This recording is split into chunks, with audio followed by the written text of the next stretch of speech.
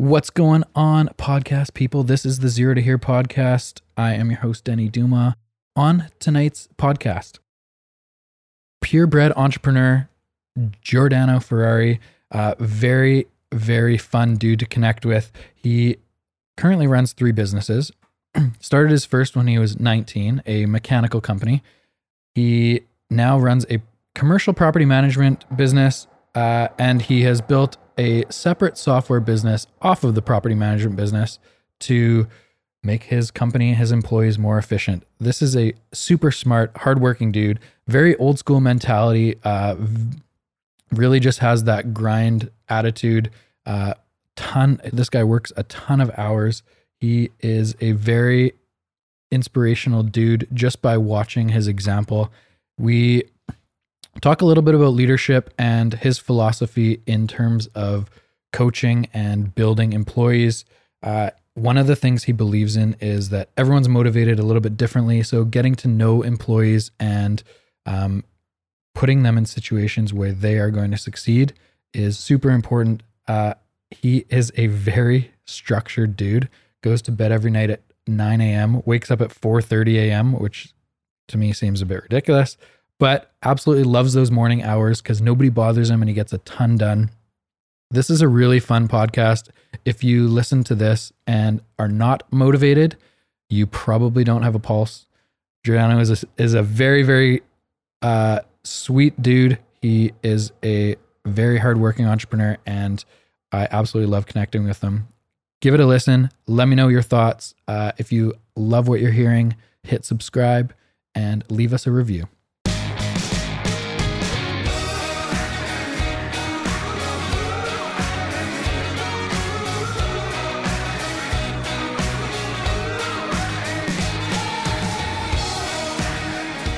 Gio, what's going on, brother? Not much. Dude, I'm pumped. Yeah? You know why? I secretly admire you. That's not a joke. Don't laugh at me. You're an interesting dude. Thank you. That's why I'm kind of excited to just pick your brain a little bit tonight. Sure. The world is full of, especially with social media, is full of people faking it. Do you even use social media? No, I'm the furthest thing from it. I know. That's why I love you. Yeah. Gio is literally the definition of a doer. Carl, I don't know if you know him very well, but you're going to get to know him a little bit in the next hour or so. Beautiful. I like the social media start already. I know. What is your honest opinion about social media? I think it's a phenomenal tool if used correctly, right? Just in particular, I know we've had this discussion several times where it can open up a whole different avenue business-wise, but I'm just not the type of person that I just feel I don't need to prove myself to anybody. And I always remember they would used to say, in business, you never tell people how much money you make and what your next move is. And I'm just a very firm believer of that. I grind to stay hidden. I grind to hide behind the shadows and just live my life how I want to live, right? And, social media has its, like I said, it's good and it's bad. And for me, I just don't have any drive to be involved in it, be involved in that world, right? I just find that everything I look on there is just fake and just meant to portray an image that 90% of the time isn't true. Can we explore this a little bit? Of course. I agree with a lot of what you're saying, but you started off the conversation saying you can see the potential value in it. Yes. For the business world. Yes. Why not explore that? Or is that a down the road thing that is just like, because for me, I see so much value in terms of scale of social media, right? Yep.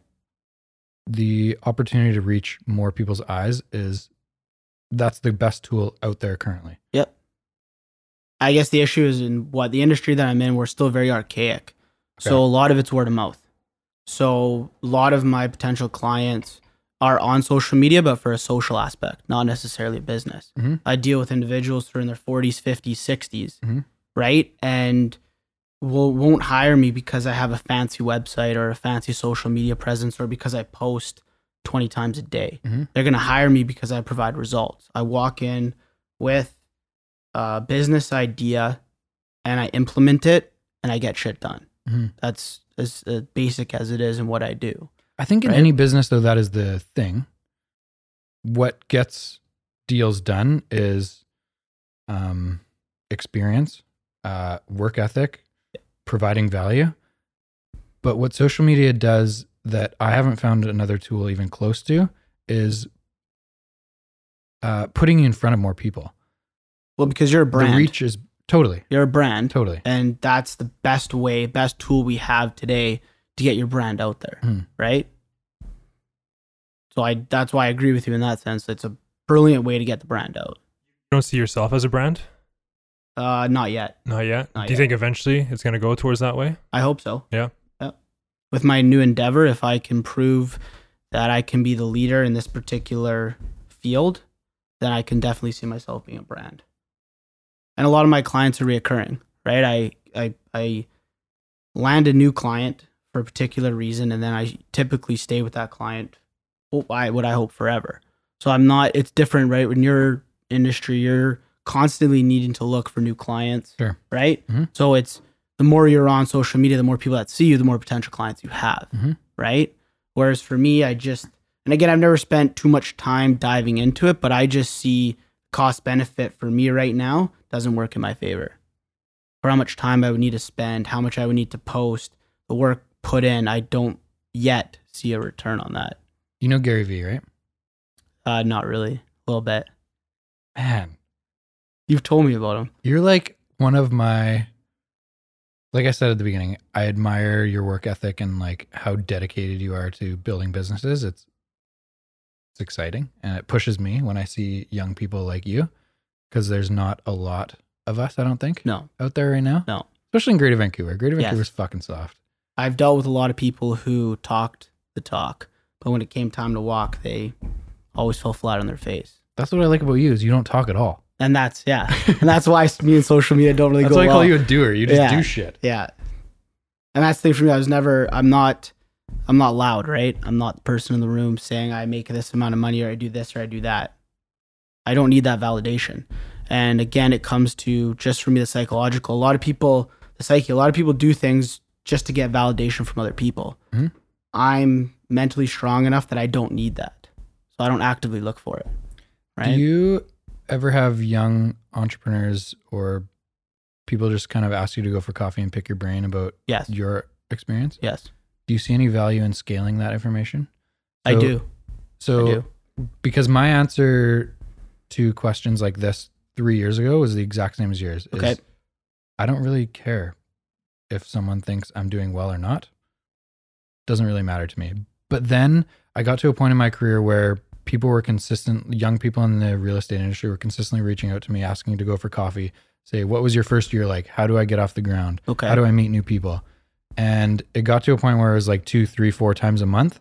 And so my thought was like, how do I scale these meetings to not be 1-on-1 and be 1 to 1,000, Interesting. 1 to Interesting. 2,000? Okay. So that was part of the reason for the podcast, is to talk to people like you and other entrepreneurial type people to just share experience so that hundreds, thousands of people can listen at one time rather than me spending 1-on-1 conversations with people. Okay. Do you see value in that? Yes, I do. That I see value in. Because I think and we'll dive into the mindset a little bit, but I think your mindset and your work ethic is extremely unique. And I think most young people looking to get into self-employment out there right now have no clue what it actually takes on a day-to-day basis. No. Over a 5-year period, how many hours you're actually putting in, how shitty most of the hours are, people don't understand. No.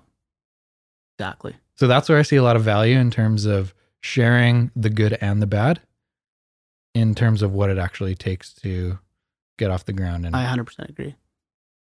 I think we may be able to get this guy to start an Instagram page today, Carl. Oh, is that the goal of the podcast? I can't make any promises. Carl, can you start thinking of some names while we keep going here? Can we dive into a little bit about like where does that come from? Where does this drive come from?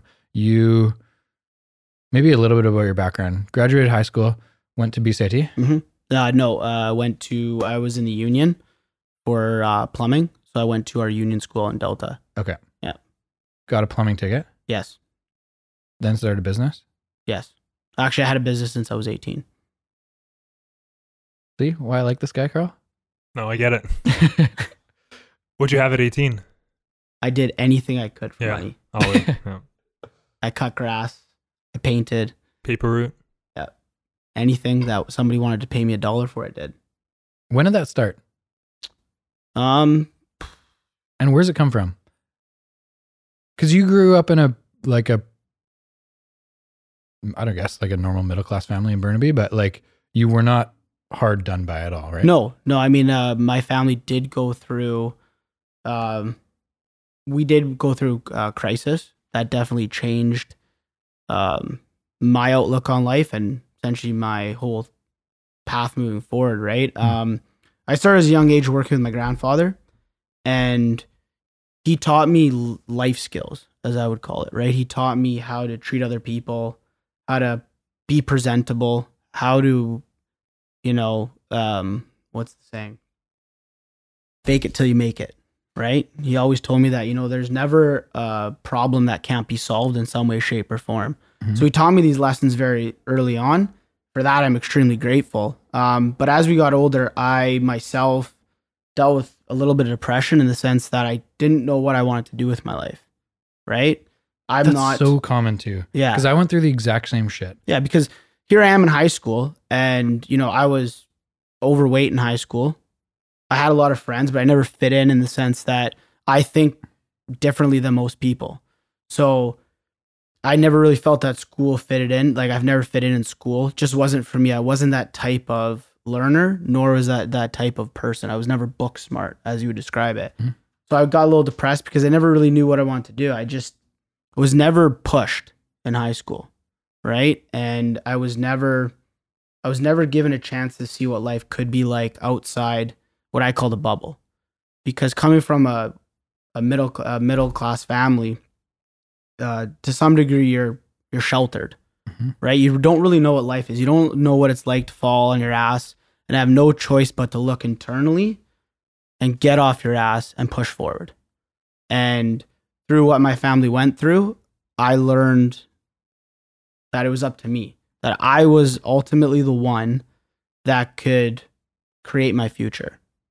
And when I graduated from high school and I realized that I was in power, that I could do that, my life changed. And that's what pushed me forward, was when I realized that I had the power. So you're a problem solver. Yes. Instead of just learning and regurgitating. Yes. And it took me up to about 4 years ago to realize that's truly what I was. Right? So you're the type of guy, like, even if you don't know the answer, you'll put everything towards figuring it out. Yeah. What's the motivating factors behind the work ethic? Because for me, when you mentioned school and that it wasn't really your thing, it was never my thing. And the first thing that popped into my head is there's no reward. So whether you get 83 on a test, 94, 71, doesn't matter. No one gives a shit, right? No. And that's how I felt working at the bank for 6 months. That was a good time in my life. Yeah. Do you remember do you remember anything from social studies, grade 11? I remember like the times that I said something stupid in class that got a laugh. So there you go, right? It's exactly what you're talking about. What do you... You know what the first thing that pops into my mind? I think it was Zavo that was teaching. Maybe it was social studies. Geo 11. Was it Geo 11? Might have been. And he asked the question. He's like, "Does anyone know what cultural diversity is?" And I put up my hand and I say, "I believe it was an old wooden ship used during the Civil War era." And he's like, he looks straight at me. He's like, "You're a fucking idiot." That was an Anchorman joke. If anyone didn't get it. I got that That's one. hilarious. Literally, that was all I remember. Do I remember anything from social studies? No. Exactly. I To your remember. point exactly, right? Yeah. Why doesn't school prepare us for real life? Because the system was built in what, 1920? But like, we don't have any financial courses or anything. Like no one knows what a mortgage is. No one knows how to pay their taxes. Exactly. I laugh about it all the time. But I used to think it was a curse. Now I look at it as a gift, because for people like us, it gives us an advantage. Because now so many people are so much further behind the 8 ball. So if you do have the motivation, you'll be that much further ahead, right? I don't want to make people mad, but at the same time, I don't really care. It's a point of pride for me that I do not have a university degree. And I will never go back. It doesn't mean anything. It's a piece of paper, people. But okay, as a business person Yes. who now runs 3 businesses, you have to give some credit to the system that universities have built. It's a phenomenal business structure, right? Oh, 100%. We provide The you endowment nothing. of... You give us $40,000 a year. Yeah. The endowment bad. for Harvard is how many billions? Oh my God. Ridiculous amount, right? Brilliant. And then you graduate after 4 years, and then what?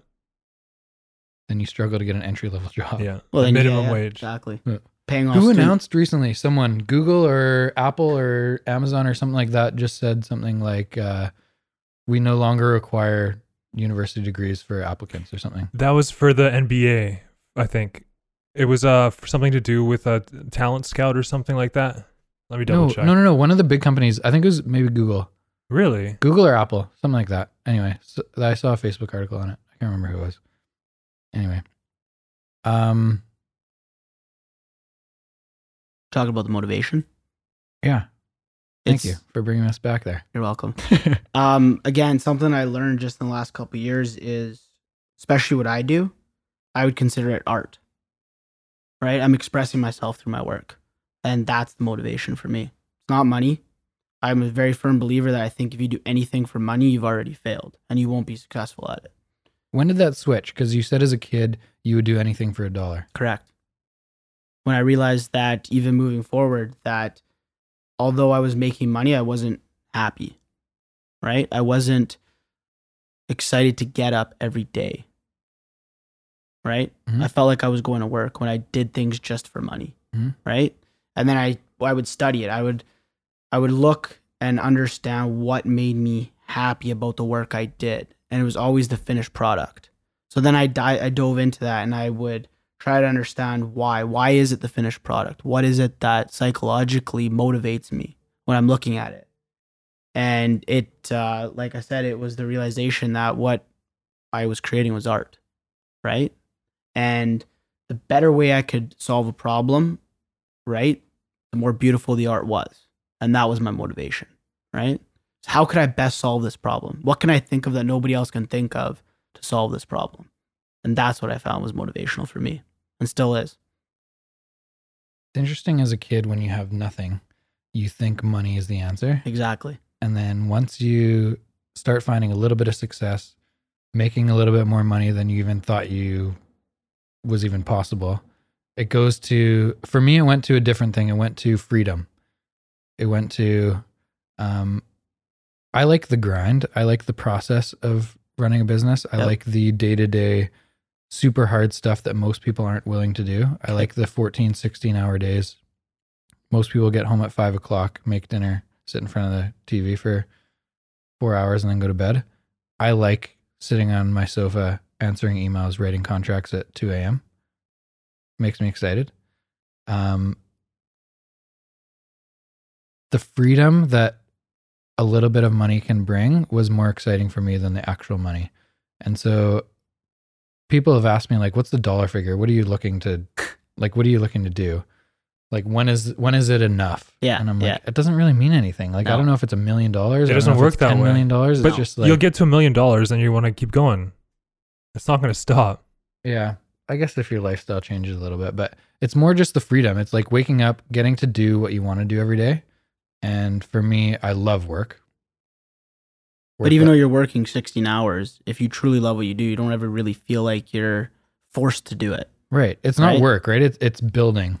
Yeah, It's exactly. It's the process Yeah. that's fun for me. And when you're sitting there at 6 p.m. writing emails, you're building, you're continuing to build brick by brick that empire. And that's key, right? Where are you in your empire? That's still at the foundation. Still have a long way to go. I use this analogy that if my life is 100-step ladder, I'm on step like 3. Nice. I'm probably on 2, maybe 3, maybe 3. I just feel like we have so much time to go. And I feel Yes. like it's really just been like the last 5 to 7 years that I've like figured myself out and I'm now in the position that I want to be in and Yep. to keep growing. I remember I asked you last time we had whiskey. I asked you what if you were studying a lot of the startups in your industry, and I was curious because I wanted to see where your vision was 5-10 years from now, and I'm curious, has it changed? Have you? What do you mean startups? Like, there's quite a few startups getting into the real estate industry, as I would call it, trying to change the way it's done, right? So do you study them? Do you look at the next 5-10 years of your industry and how you're going to adapt to that? I probably haven't done as much as I should. Okay. But at the same time, I don't think I'm good nor want to take a chance on being a speculator. So I don't want to guess what the next thing is. Okay. I'll just jump on board when it's there. Like, I'm not going to create the next VR. I'm not that smart. I'm good at working really hard. Yep. I am not that intelligent, I don't think. That's just honest. I don't know. I'm not going to create a system or an app that is going to completely change the industry. I understand who I am. That's not me. Half the battle. But most people if are afraid to do a new technology comes out that allows you to show properties online better than they are now, you'll be all over it. I'm in. Yeah. I will invest a shit ton of money in using that technology to show as property. a tool. Okay. Right? So that's a good question, though, in terms of like thinking long term. Exactly. You have to be able to. Most people I meet who want to get into a business are thinking 5 years ago when they get into a business, and you need to be thinking 5-10 years ahead. What's going to? Because essentially, we have to look at every industry is going to change to some degree, and if you're not thinking 5-10 years ahead, well, then I don't think you might have a little bit of success, but you won't be successful long term in anything you do. Right? Do you think it's a fine line though in terms of like guessing? So if you're talking about thinking 10 years ahead, we're not 10 years ahead. Yep. So, well, it's a hard thing to answer because I like working in present. Okay. I know what is working right now. I don't know what's going to be working in 5 years from now in real estate, or 10 years, or 35 years. See, to some degree, to some point, I disagree because do you have shortfalls or do you have pitfalls in your day-to-day interactions with your clients? Like, is there certain aspects? Is there certain aspects where, you know, you find that you're constantly sending your clients information that you wish could have been at their fingertips? Yeah, but the technology doesn't exist that makes it easier for them. But my point is then, if that's a pitfall or if that's a shortfall in your day-to-day interactions, that will become the future. Because that's a problem that you can see in the now, in the present. Right? Agree. That's how you have to think. You got to change your mindset to look at those specific examples. And instead of trying to guess at the future, that's your answer. Can't look at what they will make. You have to look at what problems I have now and know that someone will create something to fix that problem. But then you get into like the using crypto as an example. Okay. What's the next solution? So we know that online currency is going to be a thing down the road. It's continuing to blow up. Yep. But in terms of like selecting something to use to solve that problem, you're guessing. Right? Like if I invest $100,000 in Bitcoin or Ethereum or whatever tomorrow, I'm just guessing that that's the next one that works, right? Correct. You're speculating that. But I guess for me, the way I'm not well versed in any of this, I look at not essentially the cryptocurrency, but I look at the blockchain as the answer, not the cryptocurrency. Because I don't believe that, like, I'm a very firm believer that investing in something, you need to invest in an actual asset, something that's tangible. To me, Bitcoin isn't, in my opinion. Like, it's like a number. It's like that piece of paper. You're looking for something that will be useful in everyday life. Exactly. So what problem does cryptocurrency currently solve? Do either of you guys know? Just decentralizes currency, right? Mm-hmm. But is that the biggest thing? And just the ledger, being able to track everything. But that's blockchain. That's not cryptocurrency. Right. Right? Mm-hmm. So my point is, does anyone really know what the central bank does for monetary policies? You're asking the wrong guy. No. But that's my point, though. If you don't understand what the problem cryptocurrency is trying to solve, then you are guessing. Like what's given its value? Exactly. What is it doing? So, okay, it's decentralizing every central, someone overseeing a currency. But does anyone know why that's good or bad? And if you don't study that, well, then you are guessing. So I look at that as the technology that's solving the problem is Bitcoin, or is not Bitcoin, sorry. Blockchain, because I read an article, Walmart now can determine if there's food poisoning from any one of its food sources. Right away. It can determine within hours when it would take days, if not months, to source the farm that provided that, or the whatever, that produce or that food. To me, that solves the problem. That's why you can bet that blockchain will become the future. That's how you need to look at it, right? You can't look at it as, oh, cryptocurrency's hot. Let me see which one I can buy for 10 cents and hope it turns into $5. Right? Right. And that's what most people don't want to do. They don't want to understand the root cause of things. So you're talking more about being ahead of the curve than going with it. Yeah, not necessarily. Like the way I look at it, especially my industry is very archaic. So is real estate. But that's my point. So, okay. So I look at it as I have dated interactions with my clients. My clients expect X from me. I deliver it. What's causing me to not increase the efficiency of how I deliver that? Or what can make me grow my business exponentially with reducing my workload? Those are all these questions that I ask. So I'll study, how do we do maintenance for one of our clients? We send a guy, I break it down to the most basic points, and I'll walk through it. My technician of mine gets in his vehicle, drives there, does this, and this to the machine. And I'll break down every single step he does to the most basic aspect of it. And then I'll determine, okay, what can I cut? What can I make more efficient? And then I'll figure out, look, these are the problems. What can streamline that? And then that's what will become the future. Right? But you have to break it down. So then you're looking to create something that changes the efficiency. Yes, I'm looking to change my industry for the better. Right? My industry's had its downfalls, right? The way that we do certain things, to me, like I love what I do. And so when I find that someone's trying to cheat the system, I get pissed off because I feel like they're in some way, form cheating me. So to me, that's a motivational factor to think of, how can I eliminate that? How can I eliminate the human bias? How can I take this gentleman or this person trying to do this and just eliminate him from the equation? How can I make it so he can't do that? And those are the type of questions I ask myself on a daily basis. And then, like I said, I'm the same way as you in the present, but I'm yet thinking 5 years ahead. And how will these problems be solved? And how can I be a part of the solution to those problems? Right? Agree. Looking at it from our perspective, though, in the real estate world, I think it's a little bit different. Okay. How come? So I'm not a technology company, nor do I think I want to be a technology company. Okay. I think we are building a brand. Okay. And so our goals for building brand are exposure. Okay. Making more people know who we are. And the day-to-day stuff is marketing better online than anyone else in Greater Vancouver. Okay. But what tools are you using to do that? It's a lot of it's everything online. So it's a lot of social media. Which didn't exist 10 years ago.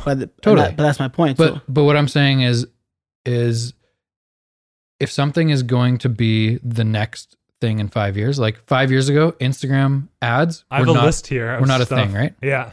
So if I was to run Instagram ads for properties 5 years ago, they'd fall flat. It would be a waste of money. Right. But today, Instagram ads are successful if done creatively.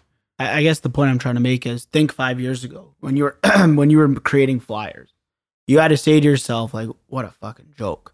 Yeah. I'm making flyers, I'm folding them, putting in envelopes, putting a stamp on and mailing them out. Hey, I did a fucking shit ton of that. But my point is, think how, like, break it down. How many can you do in a day? 500? 300? Yeah. I don't know. How many? 500? 500 is a pretty good aggressive day. Okay. Like, you're going for a run. Okay. So if you look at that as a problem in your industry. Totally. Right? If you could have thought, holy shit, how can I get my message out to 1 million people? You don't necessarily have to know the answer, but if you can see it coming, right? If you can say within 5-10 years, hopefully they make a tool that allows me to reach 1 million people, then you're going to look on the horizon for a product that does that, a tool that does that. And when that tool comes along, you're going to implement it. But instead, if you think, nope, it's the way it's always been done, you know what I'm going to do? I'm going to hire a second person. Maybe I can do 1,000 flyers a day, right? So if you have that type of thinking, how much further are you ever going to get ahead? And that's my point, is you have to change the way you think about not necessarily predicting the future, but setting yourself up to ride it. It takes us right back to problem solving and efficiency. Gio's pretty good at that. Can you give a brief intro to like what you do for a living? The couple businesses that you run. Yeah. 3. So one of the companies that I run is a mechanical company. So we do what we call tenant improvements, and essentially high-rise downtown, tenant moves out, RBC moves out, Bank of Montreal is moving in. We will facilitate the mechanical upgrade to that new tenant, right? Then we do a little bit of service. So we do quite a bit of work for companies like White Spot. We do a lot of their plumbing service, gas service, stuff like that. Just the generic mechanical type work. Another company is we do facility operations and maintenance. So we work with companies who aren't large enough to have in-house staff do all of their operations and maintenance. So we'll work for instance, we work with Budget Rent-A-Car Center. And before they were sold, we used to look after all of their infrastructure at the YVR airport. So we do maintenance, service, things like that. And then the third company that I opened is essentially doing exactly what we've been talking about, trying to streamline those. So if we were to come to Budget and do the maintenance, we'll show up every 2 to 3 months and complete a series of tasks. Clean this, do this, change that, so on and so forth. We'll have a long list. We'll be there for a day, 2 days doing this maintenance. So what this new company is trying to do is trying to connect sensors to the machine. So instead of us going there preventatively, we can predict when we need to go. So I might not necessarily need to go there every 3 months. Maybe I need to go every 6 months. So you're not wasting man hours sending people over just to take a look. Exactly. Right? And then plus I can validate everything. So instead of just saying, okay, I'll be there every 3 months, I'll say I'll only go when it's needed. And I'll show them the vital signs of that machinery or their operation. And I'll show them that, look, you got a vacuum system. The vacuum system typically runs at 98% efficiency, right? You know, it's been 3 months. It's now running at 89. It needs maintenance. And eventually what I hope to do is be able to put a cost to that, to show them that by you running at 89, you lose X amount of dollars or maybe a percentage of efficiency. And then again, prove to them that, look, this is what we can offer you. We can come in here and validate every piece of work that we do. We can show you the true metrics of everything. Because it's like in business, wouldn't you want to know how many people read your flyers? You get that through Instagram, I believe, right? Like, do you know how you many get metrics through Instagram? Right? You get, like when you do paid for ads, you get metrics on how many people looked at them, how many people watched the video for 3 seconds, 10 seconds, whatever. Yeah. So then now you can tailor it. So let's say you put out a video and it's shit, and you get 5 people who watched it. You're never going to make a video that looks like that again, right? Exactly. But if you get 1 million people who like your video, you're going to copy that until you suck it dry, right? Totally. So it's the same way we work, right? If we can show them, because right now nobody does that, right? To a lot of these companies, everyone's the same. I'm just hiring a service, and I expect that every company, they're painting them with the same brush to provide that level of service, right? So if I could prove to them, look, this is what we do. When we do the maintenance, look at your increase in efficiency. And if you can put that into numbers, who knows how much you can be valued, right? What's your first thought, and I want this to be extremely unfiltered, when you hear the term work-life balance? That's a tough question. What do I think when I hear that? Um, Depends what life you want to live, right? Mhm. You know, I've chosen a life that I wouldn't trade for anything. I've often pondered the question of, if I was given $1 million, what would I do? And I've met a lot of people who would be like, oh, I'd be on a beach sipping pina coladas right now. Invest the shit out of it. Right? Me, I'd be like, I probably wouldn't change a single fucking thing that I do tomorrow. Right? And so it comes down to that. What life do you want to live? Right? Do you want to have a family? Do you want to be able to go with your friends every night? If so, you need to tailor whatever it is you want to do to that. So to me, work-life balance, if I describe it, I would say what I choose to do is a lifestyle, not a work-life balance, because I don't have one. I live a lifestyle that I choose to live. And it just involves me breathing air into all of my companies 20 hours a day. Do you ever get burnt out? Yes. So what do you do then? It's taken me a long time to realize how to overcome that. It's a fun learning process. It is. Because I'm the exact same. I'm not going to lie, for not quite a few years, for a year or two, I turned to alcohol. That was a big mistake. Mm-hmm. Not that I ever abused it, but I just came to the point that I was drinking too much. For me, it's routine. I wake up at a ridiculous time every morning. Let's talk about that. Okay. Let's go into detail about that. Okay. Because for a lot of people listening, again, getting into self-employment, Yeah. a lot of people don't understand what it takes. No. They've never had a role model, a parent, a friend that has been self-employed, that has started a successful business. So this might be a wake-up call for some people, because I have a slight idea. I think we've talked about this before. Briefly. Yeah. Yeah. But let's go into detail. What is your day? What does a normal day for you look like? I wake up at 4:30. Yeah. And I'm in the office by 4:45, 5 o'clock at the latest. I get pissed off if I'm in the office later than 5. Pound through 2 hours, 2.5 hours of work. And what it does for me is psychologically, I feel like I've already done 8 hours of work by 7, 8 o'clock. Totally. And it changes my whole outlook on the rest of the day. What do you like so much about the mornings? I'm incredibly sharp. I feel that I'm at least double as focused as I am at the end of the day. The amount of phone calls that I deal with, emails, issues, problems, is very taxing, extremely taxing. So in the morning, I'm just incredibly sharp, and I just feel that I can get so much more accomplished at the end of the day, right? After those couple hours of work, then what? Out in the field for the rest of the day, right? My specialty is dealing with people.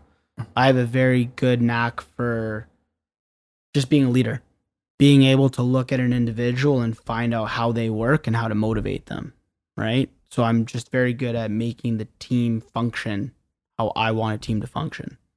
So I'll be out in the field, looking at problems, coming up with solutions, dealing with all the different projects. And then I usually like to be back in the office around 4 or 5 o'clock. And then I'll work till 6, 7, 8, depending on how I feel. Do you have any, talking about motivating people, employees, do you have any questions, key things that you look for, ask people?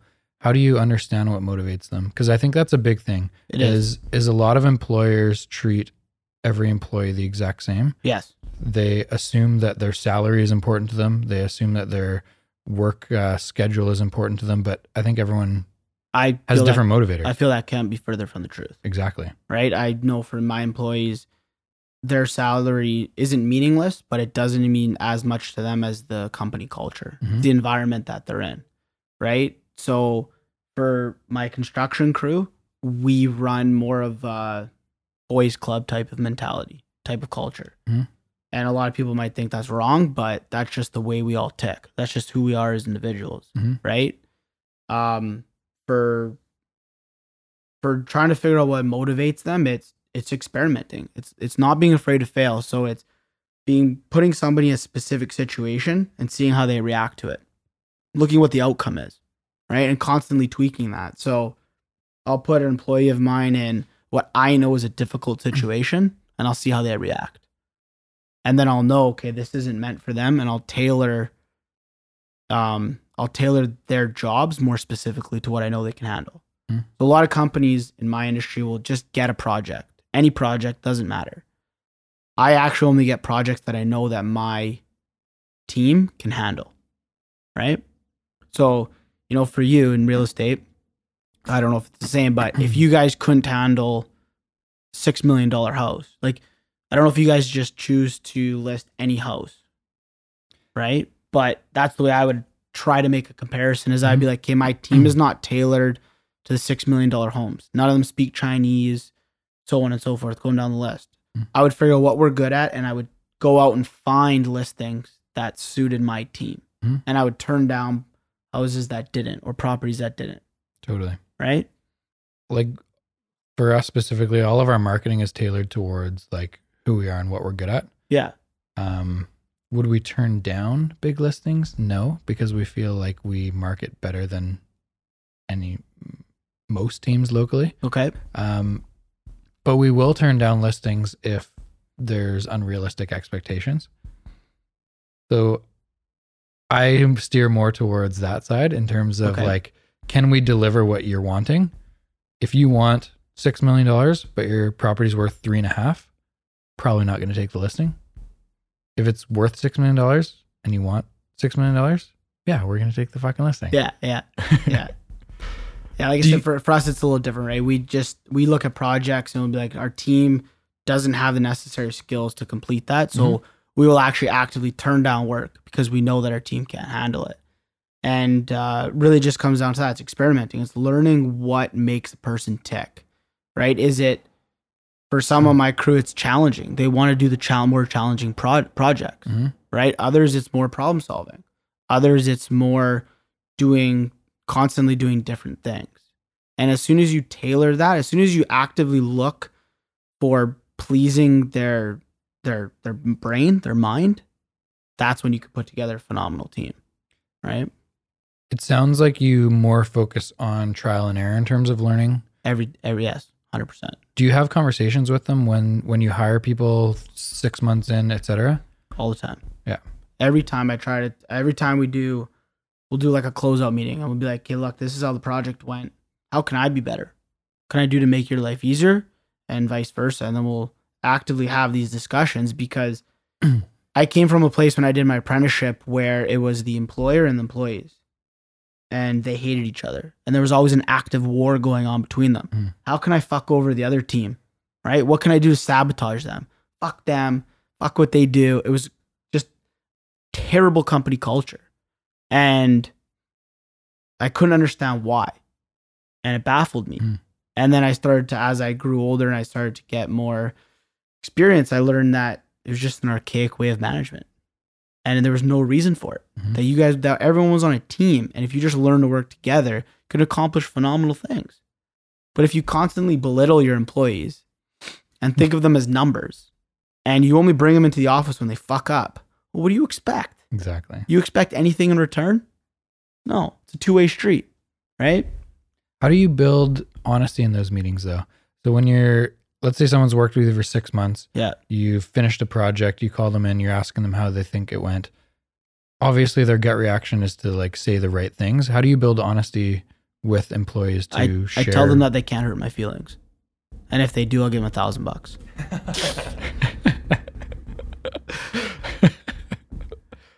That probably gets a little laugh at least, right? It does. It warms them up a little bit. Yeah.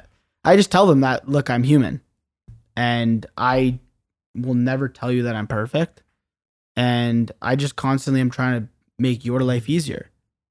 I always tell them that I'm doing it for them, for their benefit.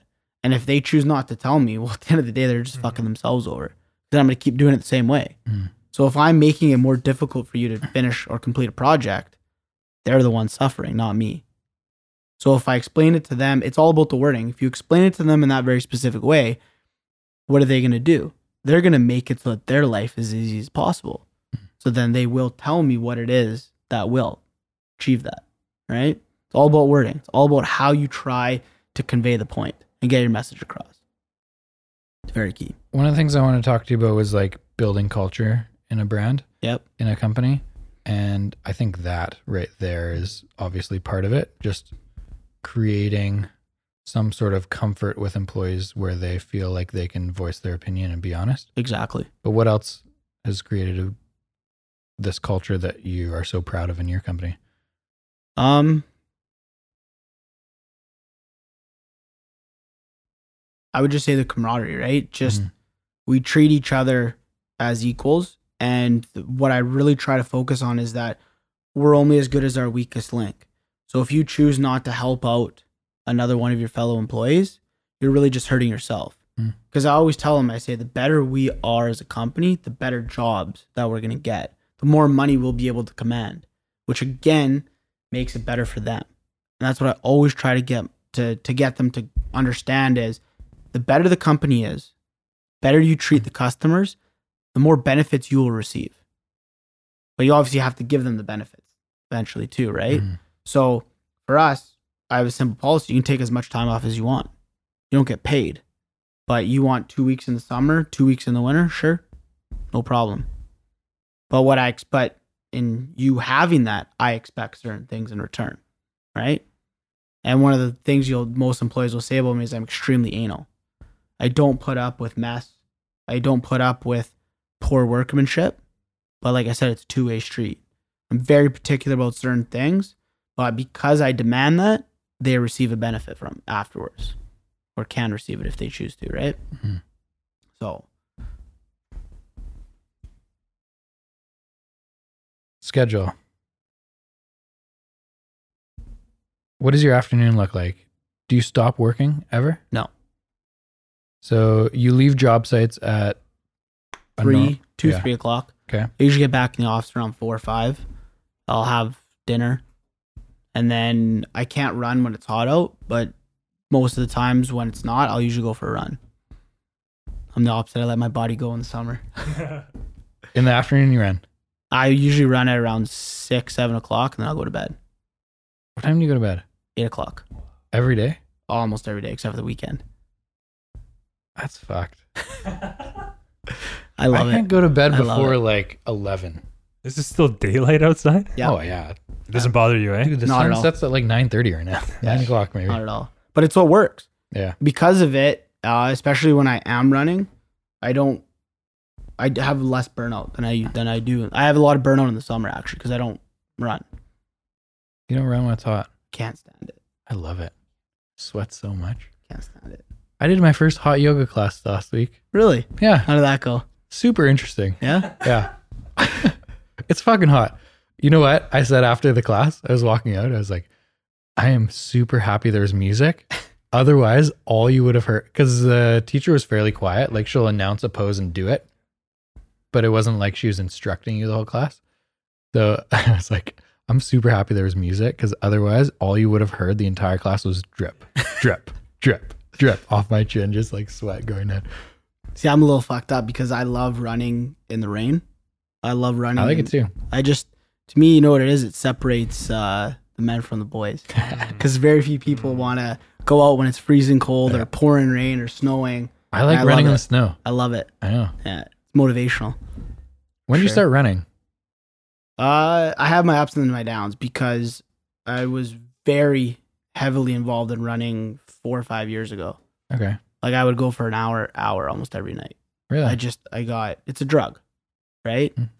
And then for me, it depends how busy we are. Sometimes we get in stretches for like 3 months where I'm working 14-hour days every day just to keep up, just to keep my head above water. So then, unfortunately, my diet and my exercise take a back seat. Try to work on it, but What's the drug? Why do you like it? it's the freedom of running, just anywhere you want to go at any time. Do you turn your phone off? No, I listen to music, and it's just something about running. It's runner's high, right? It's just something about you can go as fast as you want, as slow as you want. You can push yourself as hard, and I love it because it's just I'll be the guy that's telling myself. I'll go up to a bottom of the hill and be like, I bet you can't beat your record from yesterday. Right? And then I'll try every day to beat my record. But then it can get a little dangerous. You gotta come for a hike with me. You like hikes? You know, I have a funny joke that I tell with all my guys. I say to them, never half-ass anything, right? Full-ass everything. To me, a hike's half-assing it. You should do a hike with me. I don't know. I don't think you'd be even close. Probably not. But I'd say like I'm more like adventurous. Like, I'll go skydiving with you. All right. If you come for a hike with me, I'll go skydiving with you. Deal? Done. Sounds good. That's recorded, guys. I'm excited. I've actually like thought about doing it. Skydiving? Yeah, just no one's ever told me to do it. I'm probably not going to go do it by myself. But if you have an excuse, you do it? Yeah, if someone's like, hey, you want to skydive? All right. Have you ever been bungee jumping or anything? Nope. Nothing, eh? I'll try everything once, I think. Yeah. Yeah, I'm the same way.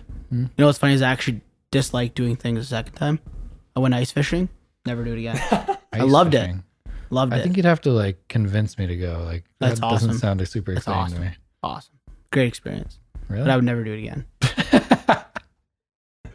Couldn't have been that good. It was good. I'm the type of guy that I do things once and that's it. Because what, if you do it a second time, that means you love it and you're going to be super invested? Taints the first memory. Right, okay. Right? I just love I just love going to something having no expectations.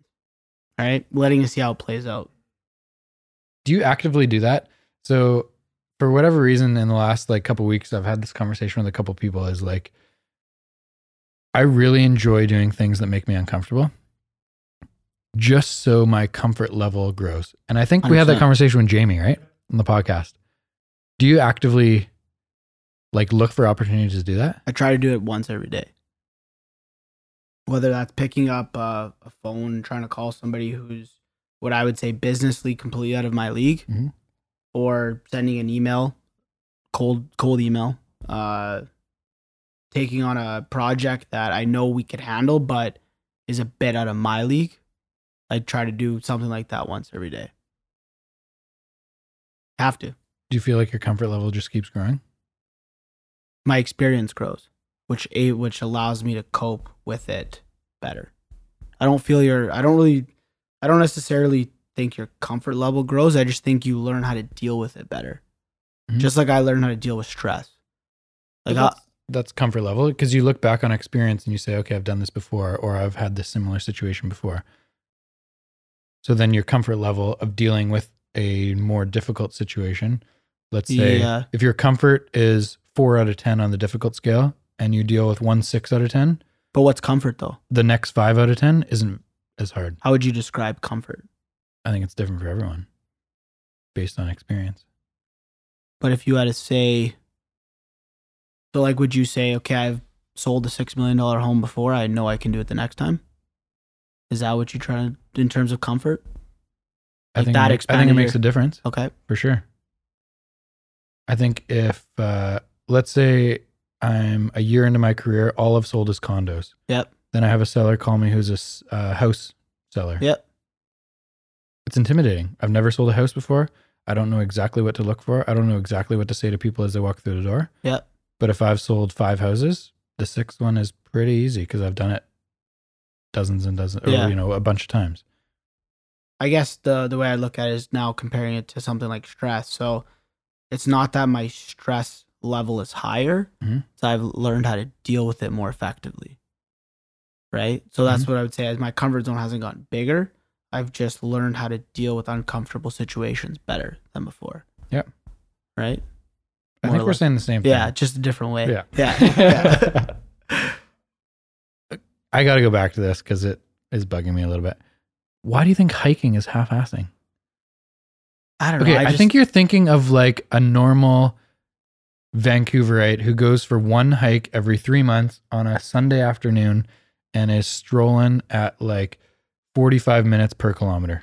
Okay. You're probably right. Again, I don't get out much. So you're probably right, because I would be the type of person that's like, okay, we're going to push. We're not going to fuck around. Like, You we're should going to see go. how much I sweat when I hike. Then I would probably, maybe I was completely wrong. Then I probably would enjoy it. But like, I want to push myself. I don't want to just go and be like, oh, this is a nice walk in the park, right? I did I the wanna push same myself. hike last year, Seymour. Yep. 23 times in August. Wow. And every day I was just trying to beat the time from yesterday. Yeah. I got down to a pretty good time. And I haven't got to it yet this year, Carl. I'm going to get to it this year. Are you actually going to try? I'm going to beat it this year. What is it, 36? 36.50. But it's funny you say that because I'm very much similar. Yeah. If I run somewhere, I have to beat it the next time. So that's when it can get dangerous. That's interesting because for me, running is my meditation. Yep. Yeah, I almost, completely right? agree with you. Yep. So when I run, I'll look at the time, but I'm not obsessed with it.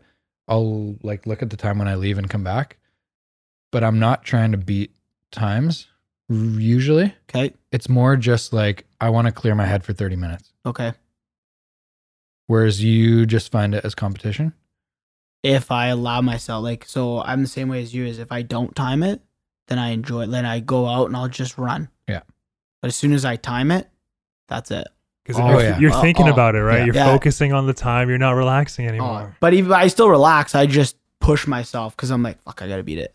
I can't. I'm like, if I don't beat it, I'm going to be pissed off. I was on the island last week and there was a lake close to where we were staying that was 6.1K. And the first day, I think, did it with Jordan. So we did it in like 33, 34 minutes or something. Next day, I was like, I'm beating 30. And I did it in 30. And I was fairly upset. And then I went back the next day by myself and I was like, I'm 100% going to beat 30. And I did it in 27:40. Wow. Yeah. But that's the same thing. I was just like so obsessed with beating it. And I look at my time halfway through. It was like 14:40 or something like that. Like I better pick it up. Do you think this mindset that you guys are talking about is a positive or a negative thing? Depends how it's used. 100%. That's the exact answer right Depends there. how it's used. So what do you mean by that? Well, it's like I don't wish it on anyone. So I think it's slightly a curse, but I like the way that I use it. If that But makes sense. you have to do, because so getting back to encouraging people or trying to explain to people what it's like running a business is, that's what it's like daily. Mm-hmm. So I read a phenomenal article where it says, in life, if you just try to get 1% better every day, 5 years from now, you're going to be looking at a huge difference. So that's what it's like, is every day you wake up and you have to be better, especially when you're first starting out. You got to be better than yesterday. You got to make more phone calls than the next guy. You got to do everything that they don't want to do.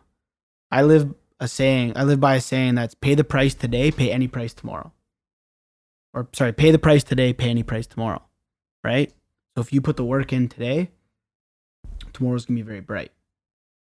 So career-wise, it's all positive. What would be a negative situation of this mindset? I think it'd be very difficult to have a relationship with I was somebody who's just gonna not say like-minded as you. relationships. Yeah. It's more what I'm finding as now I'm 30, so I feel like I have I don't know what the fuck I'm trying to say. I'm gonna say life experience. I don't know. But I don't really. It is what it is. I'm finding that it's more just finding the right person. So a lot of people don't understand. No. Friends don't really understand. Family doesn't really understand. Like my dad has told me, you're going to get burnt out. I'm like, go fuck yourself. Like this is, I don't know. No, I use this expression. I'm like, this is how I breathe, Dad. This is what makes me breathe. If I wasn't doing this, I wouldn't be able to breathe. Yeah. Right? It's weird. It's like anxious. When I'm not, the summer I take fairly easy. Okay. So August and December are months that are pretty chill. They're like naturally slower months in real estate. So it's an easier way for us to kind of unwind and recharge, which I want to ask you about before I forget. I don't know where I was going with that. It's funny because my dad says to me, you got to relax. You got to enjoy life. Like I enjoy life every day. Exactly. And the problem is like we're talking about relationships. It's very difficult to find somebody who could, for lack of a better term, put up with you. Because it can be very difficult. Like you got to think it's like training for a marathon. You're constantly every day doing something to reach a goal. So, it's very difficult to find a partner who's going to come out with you and watch you run another 100 laps around a track and encourage you. It's just as taxing on them as it is you, or just as difficult for them to support you as it is, like we talked about, being every day being on the ball, every day trying to get a little bit better. They almost necessarily have to do the same thing, right? In the relationship. So it's very difficult finding somebody who wants that, right? I like that you brought up marathon because that's what it is. A lot of young entrepreneurs, well, use that term fairly lightly. A lot of young people that want to be self-employed, their goals are super short term. They're like, I want to make 100K next year. And I want to sell this one property, and they'll do whatever it takes, even if it's slightly sketchy, even if they screw people over in the process for that one specific deal. But how do you pull yourself out and think long term? Because I know that's the way that you so think. I tell all my employees, don't have short-term don't do a short-term gain for long-term loss. Right? Don't think about doing something now where you're going to make more money but not gain a skill set where you're going to fuck yourself over in 10 years. Right? So for me, it's always about thinking like what the long-term goal is every day and constantly shifting, adjusting. Right? It's thinking about today, but yet thinking 10 years down the road. And this is also why I don't like social media, is because it's all about the now. Right? Not for me. And I'm just saying in the sense of like people post one photo and it's like, okay, how many likes can I get now? But then what are you trying to achieve? What are you trying to build towards? And for me, one of the big differences, I do what I need to do every day. A lot of people just do what they want to do in business, right? If I need to make 1,000 phone calls to get a job, I'll do that because that's what I have to do. Whereas a lot of younger people I meet just do what they want to do. They only want to make 2 phone calls a day, and if they get the job, they get the job. If they don't, they don't. That's a huge difference that I see, right? You said some younger people in business or in your industry have reached out to you and asked you for coffee? Several. Well, I've actually tried to help quite a few individuals launch their own business within the construction industry. And it's a little disheartening how many people have actually failed at it. What's the common denominator in the people that are failing? Is it short-term thinking? Is it not understanding the grind that it takes to actually get a business off the ground? It's not having the perseverance. Right? Even for me, there's been days just battling adversity. Yeah, there's been days where when I first opened up my second business, there was days where I was like, holy fuck, we're not going to make payroll. Right? And it's like, holy shit, I pray to God that check comes in that I'm waiting for. Because I don't know if we're going to make payroll, right? And it's just the constant perseverance of, if my thinking was always, okay, if it doesn't, what's my option? Whereas most people are like, if it doesn't come, I guess it's over. Right? It's all about the perseverance. So it's always about, okay, this is plan A, but what about plan C, D, F, Z? Right? And the more you think like that, you'll be able to overcome anything. So perseverance is the biggest for me. And that's what people lack when they're getting into business. Because there's no short-term fulfillment. There's no short-term gain for them in a business. There isn't. Unless you invested in Bitcoin at 10 cents and you sold it for $1,000, there's no real short-term gain in business. There isn't. Like I remember last time we talked about when your goal was to make 100,000. How long did that take? 8 months. Bad example then. But you know what I mean? But okay, that's not true. Maybe 12. But it was 12 months of like a lot of mental struggle, right? So for me, it was, I didn't sell a house till I was, well, again, maybe I'm a little privileged. I think it was like 3 or 4 months in. Okay. First paycheck was like 6 months in, but the next 6 was kind of crazy. Okay. But in those first 6 months, while you're battling, while you're like handing out letters every day, cold calling 3 times a week, like doing all these like things that are not fun and people are yelling and swearing at you, I think it's pretty natural to have these thoughts in your head of like, what the fuck am I doing? Why am I doing this? Like, would you say that there were several days where you're like, fuck this, I give up? Several days a week. Okay, so that's my, yeah.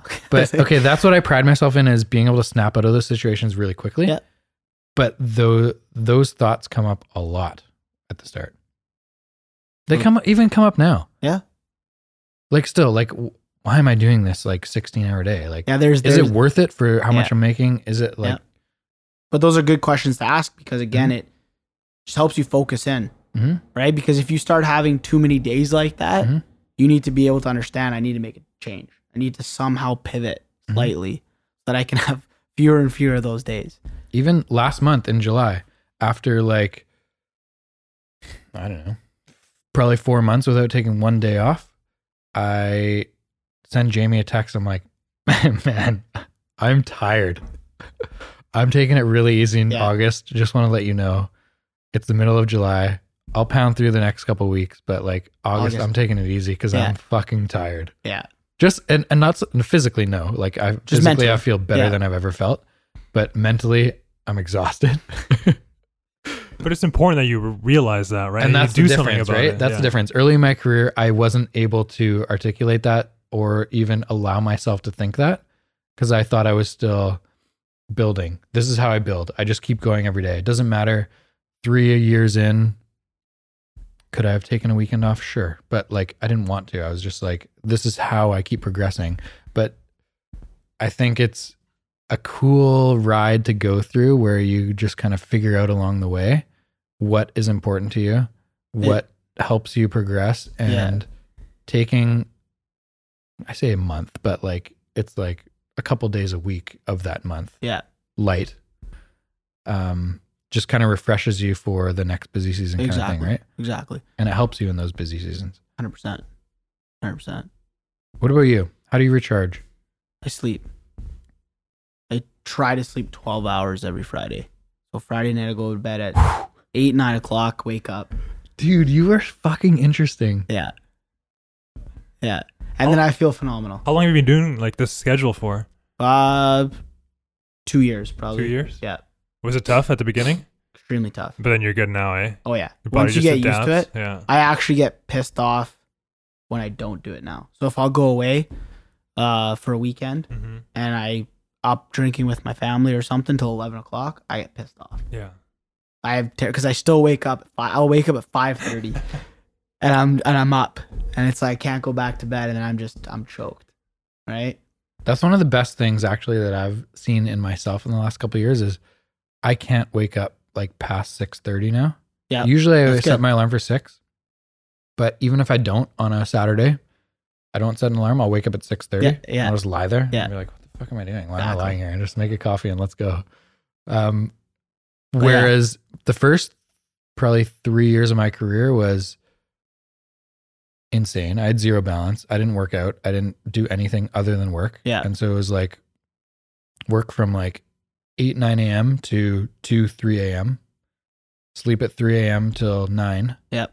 And then go right back at it. But it was weird because I really like those couple early morning hours because no one bugs you. There's no phone calls from 6 to 9 really. Whereas if you wake up at 9, you're just bombarded with shit all the time.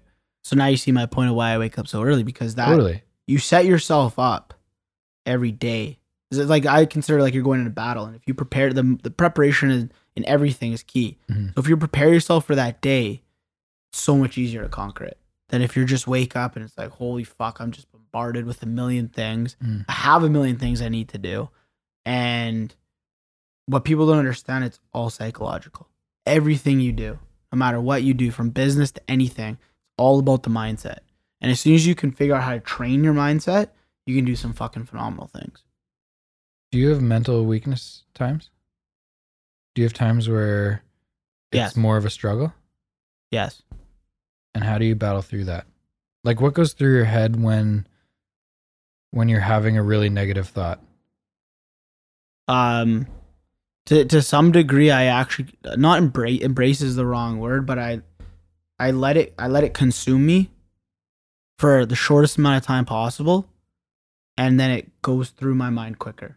So instead of hiding it, I try to understand why. So if I'm having a negative thought of, what would be an example? I just want, while you're pausing, I want to say I love you. Continue. Let's say one of my guys fucked up on a job site and it made the company look bad. Instead of me getting depressed or being pissed off about it, I'll let the emotion just ride right over me, hit me like a wave. And it'll be like, and then I'll understand why. Why am I pissed off? What is it about what happened that's frustrating me right now? And then I won't stop thinking about it for hours. And I mean hours. It stays on my mind. I'll actually talk to myself and go through all the different scenarios about why it happened. I have to be alone because I look like a fucking idiot. But I'll just go through it constantly. until I literally beat it out of my head. And then once I come up with a solution, the thought's gone and never think about it again. So you more take it as like an opportunity to problem solve. 100%. Whereas I take it as an opportunity to pull positives out. Okay. So let's use the exact same example. One of the people on our team makes a mistake with a client. Yep. Looks bad on us. Yep. Looks bad on our, hurts our reputation a little bit. For sure, it's an opportunity to problem solve, but I look at it as I'm super excited to have these opportunities. Yep. Like, we're working with this client that's selling their $1.2 million house. It's pretty fucking cool that we are in this situation. And this is just the type of stuff that comes up when you're in these situations. That's just the territory. But for me, you got to push it further. Yeah, okay, it's good to look at the positive, but at the end of the day, you want to ensure that you want to try to ensure it never happens again. For sure. Right? Yep. So you need to look at it and say, okay, he said something really fucking dumb. What can I do? Do I give him a cue card next time? Right? You know what I mean? Yeah. Do I give him a panic button on his phone so he can touch it and then it makes it seem like someone's calling him? How do I prevent that from happening? That's what I always try to do. Mm-hmm. Go one step further, right? Figure out the root cause of what's going on and try to make sure it never happens again. That's one of the biggest things I pride myself on is never making the same mistake twice. And Exactly. So that's something that I preach to our team as well, is just, I think in order to improve in life, you can't be told everything. No. You have to be put in situations that are uncomfortable. You have to fail. Make decisions, make mistakes, and understand that in the next time you're in that situation, you can't make the same mistake. Quick point. So you're going back to leadership. And one of the most valuable lessons that I realized is what I do for all my guys is I actually set them up to fail in a certain way. So I'll give them a project knowing that they're going to fail, and I'll tell them they're going to fail. And I tell them beforehand? Yes, that they're going to fail. I'll tell them, I'm going to send you to do this project, but you won't be able to do it. You don't have the skill set yet to do it. But when you hit a point in the project that you know you can't do it, phone me, and we're going to work through it together. So right off the bat, they already know that I'm not expecting them to complete the project, right? Mm-hmm. So they already know going in, they don't have any stress because they already know that they're not going to succeed. The pressure's off. Yeah. Exactly. So now they go in there and they're still scared shitless because they want to do the project. Mm-hmm. But then we work through it together. Then they say, you know what, Giordano, you were right. I realize, but I know where I'm hitting the roadblock. So then I'll help them get through that, and then they grow as a person. And I always try to explain to them that my best interest is not necessarily in the company, it's in you. If you want to leave this company to get to the next level, I'll be the first one to help you do it. Be the first one. I'll do whatever it takes. You want to study every night with me for an hour? I'll help you out as much as I can. I can't promise you I'll give you an hour, but I'll do whatever I can to help you get to the next level. And because of that, the team will do anything for me because I'll do anything. Do you think that's the right move for everyone though? No. It's based on personality. Yes. In terms of telling them they're going to fail, putting them in the situation and letting them call you? Yeah. Because I wouldn't do well in that. Really? No. I would never fucking call you. Why? Because I'd be like, no, fuck it. I'm going to YouTube. I'm going to Google. I'm going to call someone else. I'm going to figure this out. And I'm going to send them a message, be like, fuck you, I did it. Okay, but then did I not just get you to accomplish a project that you could have not done? No, because I never felt the same anxiety, I don't think. And I think that's kind of what I thrive on. Okay. Is the unknown, is the anxious feeling of potentially not knowing what I'm doing. Okay. And then down the road, remembering that feeling. But then there's some people that fall apart in that situation. That's why I position it as, is that the right move for everyone? So you're a stronger minded person than most. Mm-hmm. Right? So I like to think so. I don't know if that's true. But a lot of people, and I don't want to put anybody down, but a lot of people that we work with don't necessarily have the same mental. So they need a little bit more guidance. Exactly. Yeah. Okay. Right. Well, they just need to be pushed. It as like, is that something you can do with every employee that you bring on? See, again, it wouldn't work for me. Right. It would no way in hell would it work for me. Mm. Right. But again, we think differently. Right. So I'm just talking about trying to create a company culture. Right. Because you don't really want to have too many people that think like you. You want to have people that think differently than you. Right. If you have too many people that think like you, fuck, nothing will ever get done. Be a shit show. Right. Speaking of people that think like you, would you recommend working with family? Um, The reason I bring this up, one of Gio's brother is like one of my good friends, and they work together now. They've worked together for 3 or 4 years, maybe. yeah. Well, I know. Jesus Christ. I know. Okay. I know how to deal with them, to answer your question, because I already know exactly what you're going to That's say. such a good answer. Yeah. Again, it's finding not necessarily what motivates him. It's finding him how to get what I want him to do, but for him to think that he's doing it on his terms, right? If that makes any sense. So, and it's again, trial and error. It's be like, okay, this didn't fucking work. I got to change how I'm approaching the tasks that I want him to do, right? And that's the biggest thing is trial and error, learning. Okay, giving him a list doesn't work. What do I need to do? How can I motivate him to push himself? Right? How can I get him to want to do his job better than I could force him to do it? Right? Mm-hmm. And, those are the questions. And again, like me and my brother don't do well with the honest conversations. Interesting. As much as I try to have them, they don't ever. Oh, it gets too honest? No, just we not necessarily can take what the other person is saying very well. More one-sided, but. Have you ever given him $1,000? $1,000? Yeah. You said if someone can offend you, you'll give him $1,000. Oh no, he never. Hell no. No. He has not. Do you feel like, and this is coming from my personal experience, do you feel like you treat him differently than other people that you work with? Because No. I worked for my dad, and my brother was a manager of one of the places that I worked at. Yep. For, I don't know, 4 or 5 years. And I always felt like they were harder on me than they were on anyone else. Okay. Which I didn't necessarily mind, but I definitely saw it. Yep. Do you feel like you're like that? No, not at all. Because I've come to realize that you need to, not sinister is the wrong word, but you need to be able to draw a line between this is time for work, time for family is set up for another time frame. Mm-hmm. And when we're in this place, this is the relationship we have. When we're at time for family, different relationship. And if you cannot differentiate between the two, you will not work out. And that's no matter why what most capacity.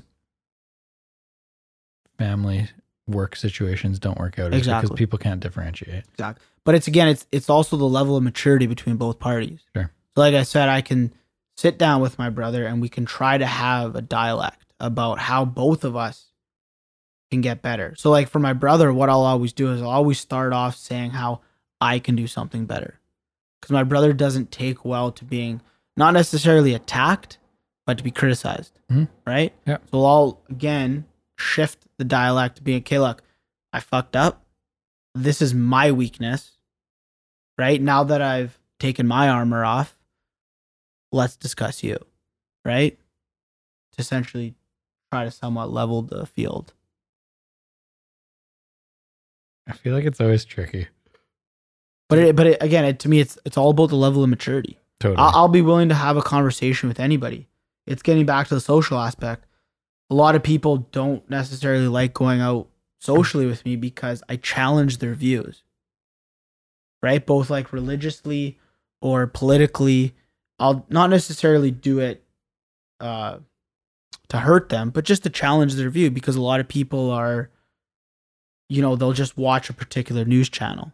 Fuck, I love that so much, dude. Right? It's so fun. So I'll sit there with you and I'll be like, okay, if you're a particular religion, I'm just curious, what is it about the religion that you believe so strongly in? Right? And a lot of people feel uncomfortable with that because, oh, fuck, I'm sitting in a religion class here. Jesus Christ. Came out for a beer, not a fucking interview. Right? And so for me, it's just, I'm curious. I want to know what it is about. I want to dive into your the way you think and understand what makes you tick. Right? I love those conversations. They're the best conversations. You don't get to, that's how you really understand. Yeah, people can't hide their true Exactly. intentions. Exactly. Yeah. Right? More so, like from my perspective, it's more so I'm just curious to learn. I want to understand, like, why is someone so passionate about something, whether it's a religion or a political belief or what, like anything.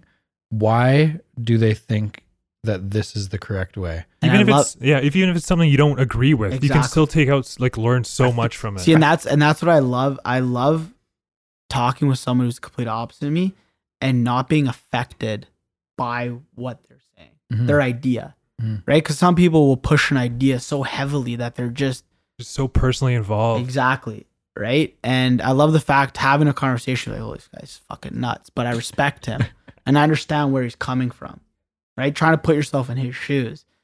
And those are some of the best conversations. That's how you truly get to understand somebody, right? I feel like in the last few years, I've become so much more open-minded. Mhm. Yeah. Because I was born and bred in like a very conservative family. It was very structured. That was my next point. Is it's the environment too, Totally. right? Mhm. It's like when I remember going to elementary school. Fuck, I didn't even know there was another religion, I know. right?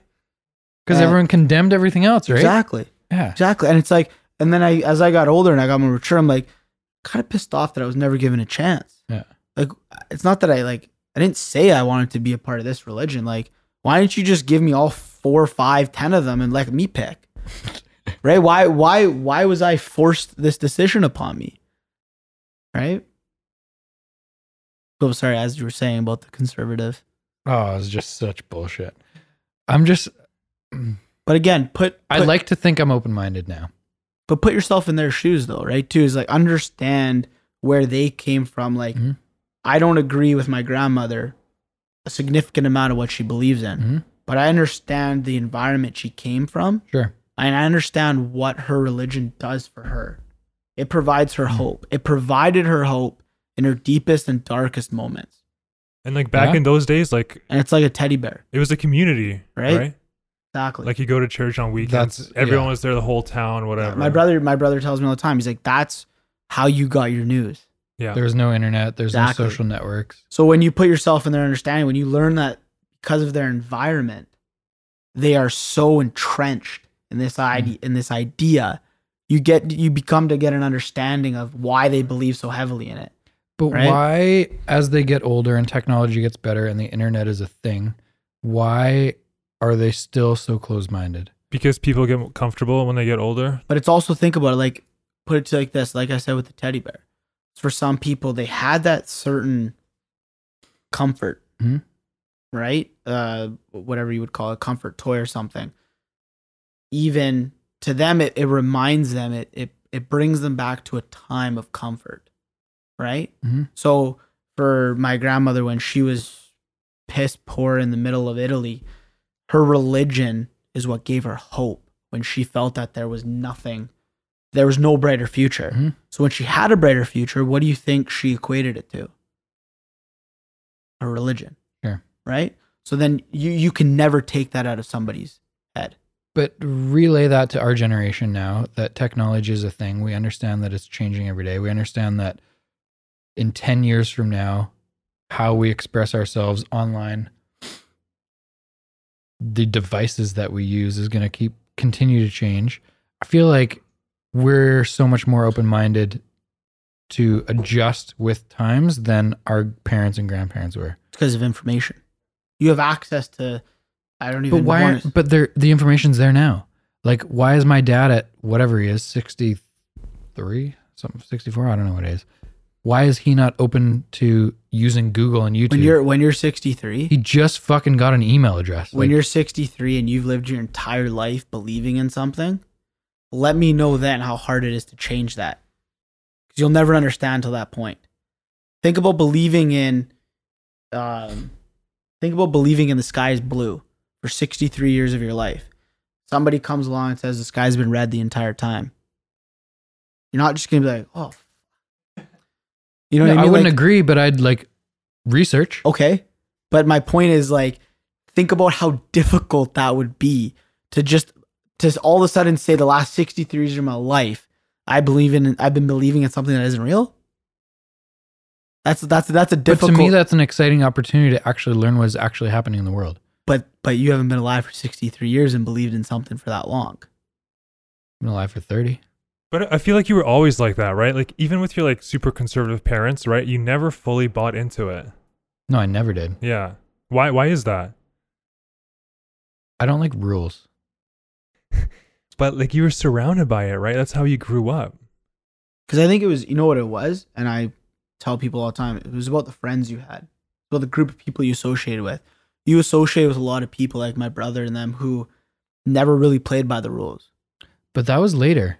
I Really? didn't. Okay. Yeah, because I didn't meet your brother until grade 10. Okay, so this is before 15. that. Even like as a kid, like I just hated the idea of someone telling me what to do. I'm like, why is this 40-year-old person like why do they have the authority to tell me what to do? Always. Yeah, okay. For whatever reason. And I still hate hate all this bullshit. I hate the rules. Even when like all these bullshit new forms come out in real estate, my first thought in my head is let's do some fucking Instagram videos and tell people how much bullshit this is. Yeah. There's a fucking form now that, so if you go to sell your condo, Okay. you're going to sign a listing contract. On the listing contract, you're going to list a price and there's going to be a commission amount that I'm you going to agree list to. the price? Or like I'm going to physically write the price into this form? Or Well, you're going to initial it. Okay. So like we're going to have a conversation. Yep. We're going to say, okay, your place is worth 600, 500. I don't know, whatever the number is. We're going to write it down. I'm going to say, these are my services. This is what we do to market your place. This is what we do to sell it. This is the commission that we charge. Okay. There's a line that states the commission. Okay. It's clearly noted on the listing contract. Okay. We've talked about it. Okay. You've signed it. Okay. When we get an offer, we now have a form that has to tell you the commission again. Every fucking offer. So if we go back and forth 4 times, countering, let's say someone offers you 480. Yeah. You counter 495. They counter back 485, 490, Jesus 488. Christ. Every time it goes back and forth, new document saying exactly what the commission amount is. But I understand it's not going to change. Like I don't. Yeah, if It's not you gonna- counter $2,000, it's going to change like $100.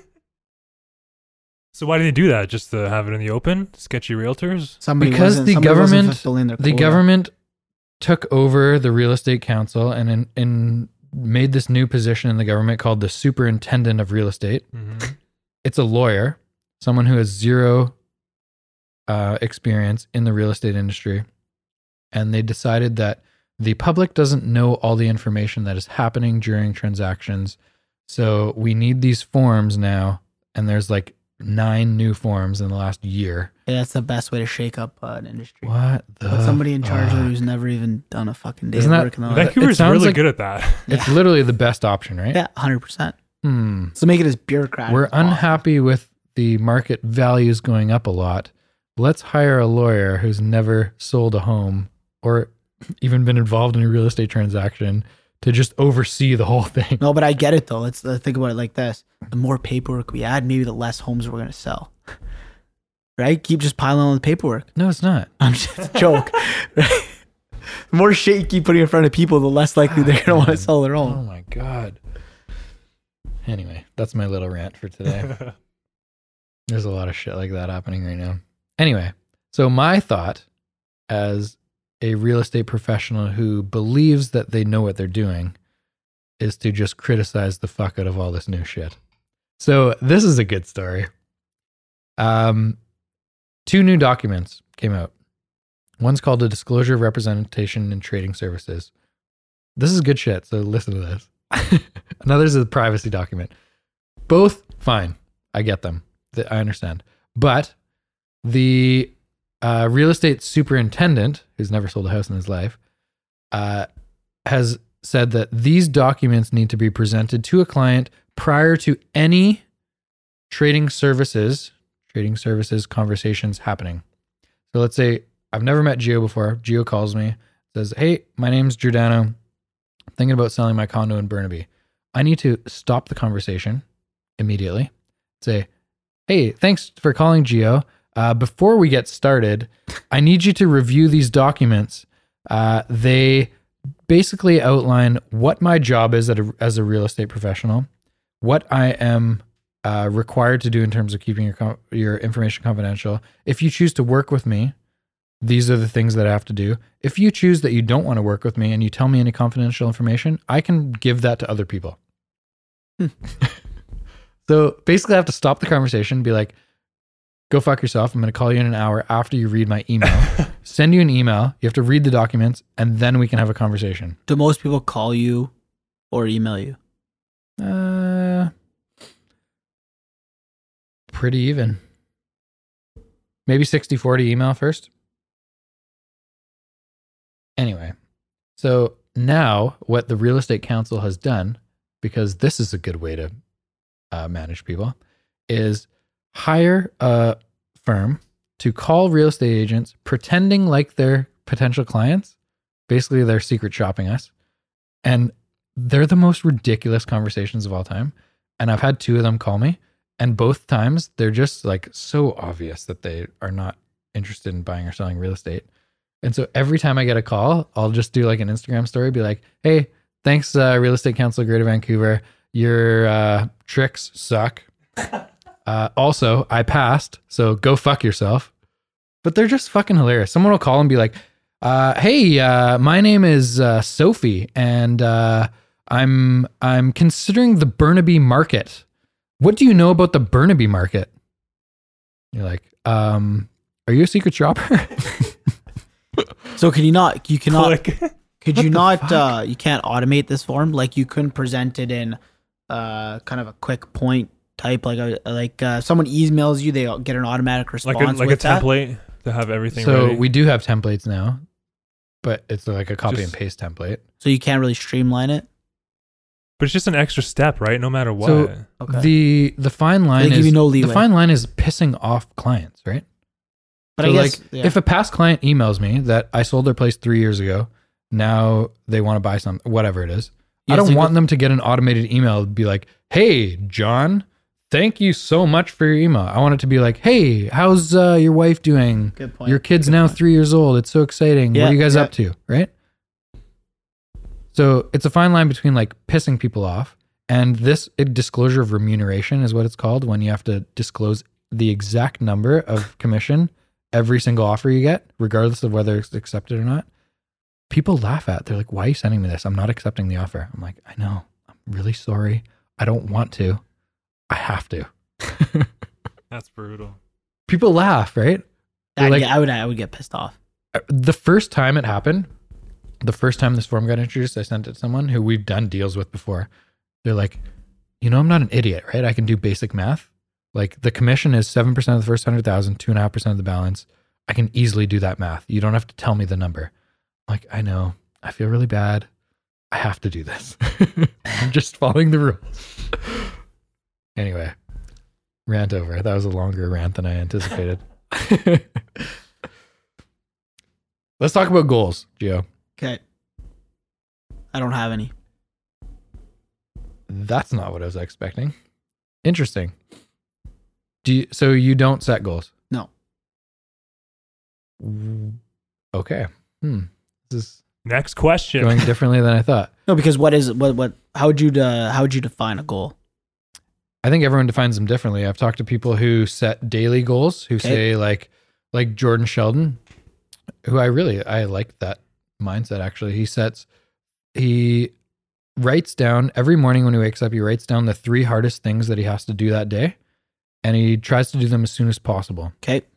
So let's say it's a 4:30 wake up, looks at his 3 hardest things that he has to do, tries to do them before he gets a phone call that day. Okay. And then he has like weekly goals. So like maybe that is more like a meeting with an employee that you want to discuss the last project that they had or whatever. And then they have like yearly goals where maybe it's like revenue numbers or X number of new clients or whatever it may be. You don't do any of that? Because the way I look at a goal is something you hope to achieve. And for me, I look at it as there is no hope. It has to be achieved. So to me, it's on the to-do list. So you have a to-do list. Yeah, but it's not a goal that I hope to achieve it. I already know that I will achieve it. So it goes on the list of things that need to be done. Do you put them in time frames? No, because I'll do everything as soon as I can.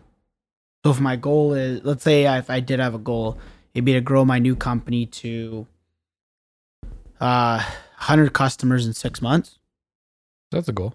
Right? If I did have that goal, my to-do list would be just get as many customers as I can as soon as possible. That would be on my to-do list. And I would brainstorm how. Right? I just feel that setting like those types of things just get in the way of actually achieving it, in my opinion. Not that there's anything wrong with having a goal. Just like I said, to me, I'm the type of person that's all in or I'm not at all. Do you see any value in like the self-affirmations along the way? So like, let's say for that exact example that you said, I want 30 clients in the next 6 months, or whatever that number is. If you're achieving that in 4 months and you can check that off, is that a self-affirmation, or do you not find value in that stuff? I don't, because okay, so let's say I achieve that goal. What next? All of a sudden, do I stop? Bigger goal. So I just keep pushing it up? Well, then why not on the to-do list? Is it just grow as many customers as you possibly can, and every day you do something to get to that? Do you break that down though? So if that's the to-do list, Yep. Grow as many customers as possible. Yeah. Do you break that down into a process of how to grow? Yeah, but see, like my to-do list wouldn't say grow my company as quickly as possible to get as many customers as I can. My is, how can I leverage my current clients to buy my new product? How can I use people I know as bridges to get to new clients? Those are the questions I ask myself and I write down. So it'll be on my to-do list is use Denny as a bridge to get to his clientele to push my product. Right? Mm. And then that's a to-do list. That's not I hope to achieve it. It's I know I will do it. Right? So I don't put, to me, looking at a sentence saying, I hope to have 30 customers in 6 months is, I don't it's think just it's hope though. What do The you way mean? that I look at goals, I wouldn't classify them as like, I hope to do this. Okay. I would classify them as like, this is the next level. So Okay. like, let's say if you want to use my real estate transaction goals, for example, year 1, I wanted to do 1 deal a month. Okay. I got my license in March. So that was 8 deals. I did 17. So then the next year I was like, I want to do 4 deals a month. Okay. So it's whatever, 48. Did 76. So the next year I was like, well, I did 76. I want to do 100 next year. I understand it, but isn't your outcome that you would expect to be, I want to get as many deals per month as I can? Like what I'm Of just saying, course. like when you of look at it course, as, but it just kind of narrows it down in terms of like,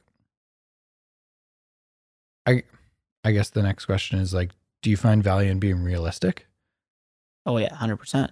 So I look at like, So to me, a borderline unrealistic goal for my first full year in real estate, after I had 8 months in my first year, then my first full year was 4 a month. And that would have put me borderline top 1% in the industry. okay. So to me, that was a borderline unrealistic goal that I wanted to push myself to get to. Okay. I guess to answer your question, I just look at it as I'm trying to achieve an outcome, and every day I work towards achieving that outcome. I don't necessarily need intermediary posts or lines or some type of marker to gauge whether or not I'm close to it or not. Mm-hmm. I guess is the way to answer that question. How do you define success then? How do I define success? And success is a big word. It is. And I don't like throwing it around, so I don't know why I use that word. Because when I define success, I think I'm 60 years away from that. Okay. And I don't know if that is an actual thing that I think, but that's Okay. what I tell myself. So And yeah, I think that helps me like continue to work my butt off is just like, I'm not where I want to be. Okay. kind of I thing. agree with you in that. To me, it's more of like a lifestyle is success to me. Sure. If I can wake up and yes, I need to work my ass off, but I can do whatever it is I want to do. To me, that's success. Not having to worry about a friend phoning me up saying, "Hey, Giordano, we're going to go to Mexico for 3 days." Mm. Not having to worry about, do I have the financial freedom to do that? To me, that's success. That's the goal. The lifestyle. Isn't that a goal? Because that's my goal. My life goal is freedom. That's all I want. So I want to be able to wake up every single day and do whatever the hell I want. Yeah. Every day. So if I feel burnt out next July, like I did this You year. can take a month off and not have to worry about it. Exactly. I don't know. I guess, again, it depends on your definition of a goal. Like, to me, a goal is something that is a marker. So like, my goal is to do X, right? To me, I guess to me, I have an outcome and it's a grand vision and I work every day at it. I don't set markers to say I've achieved 5% of my outcome, what my hopeful outcome is, or 10%. So to me, a goal is just a post that says you're on the right track, you're getting there. To me, I don't really need that as motivation. To me, I have a final destination of what I want to achieve, and I have the tunnel vision towards that, and I don't need little markers to tell me I'm close or I'm 5% there, 10% there. Do you have markers outside of business?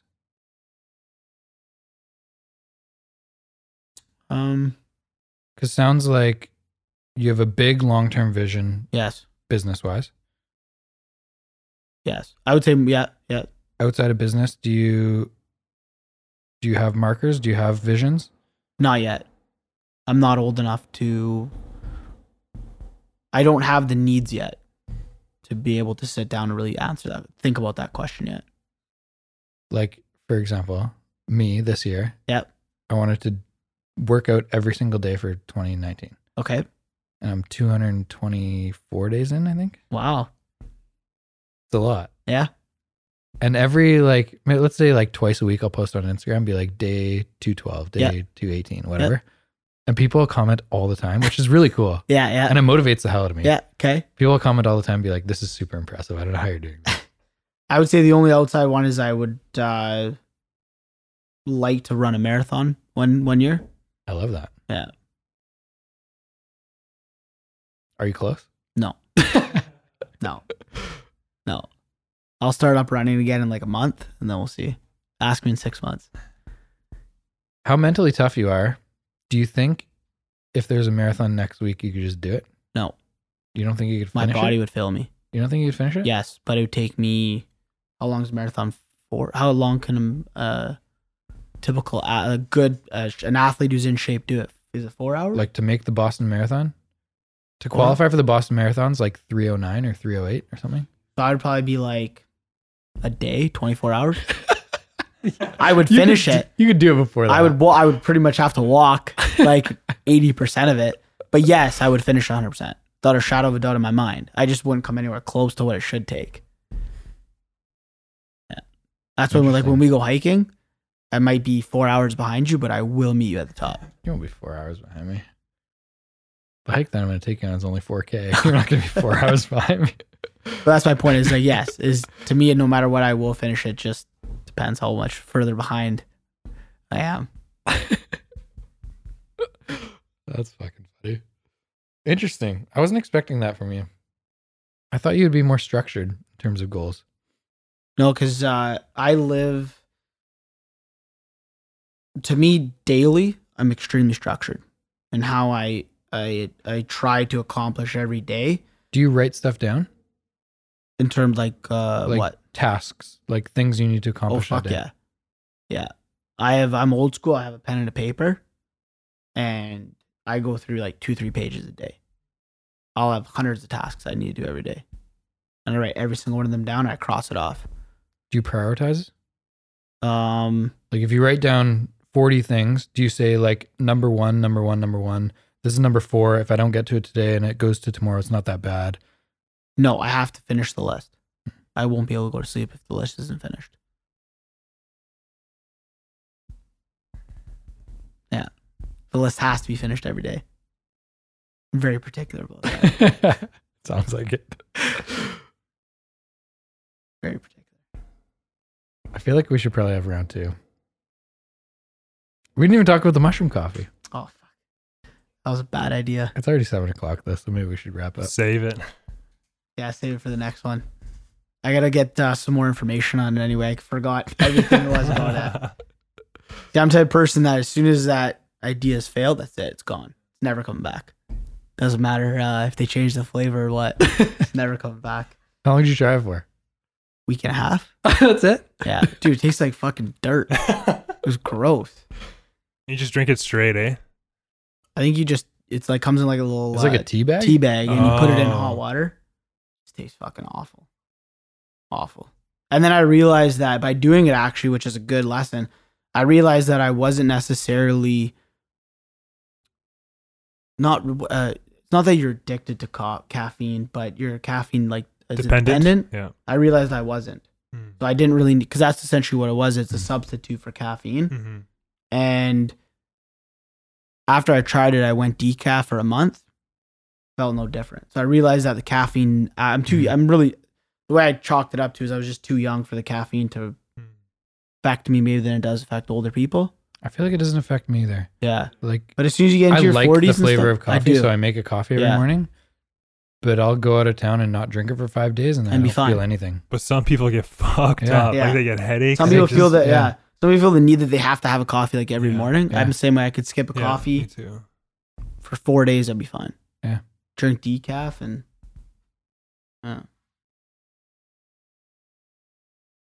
That was fun, man. You're an interesting guy. yeah, I am. I like talking to people like you because I feel like a lot of times when I go a little bit deeper on like mindset and stuff, a lot of people have no clue where I'm coming from. No. And they give you a half-baked answer. And to some degree, you know what Do I you mean? feel like that when you have conversations with Fuck yeah. what's your Like we haven't scratched the surface yet. exactly? You know What's what I your mean? response? Is it to be like overwhelmingly yourself and like go all in on like pushing your mindset on people, or is it just to be like, you know, whatever, this is not the time, I can't do this? I used to try to, I don't want to say on purpose, I tried to push my ideals on other people, but then as I got older and more mature, I just became more curious.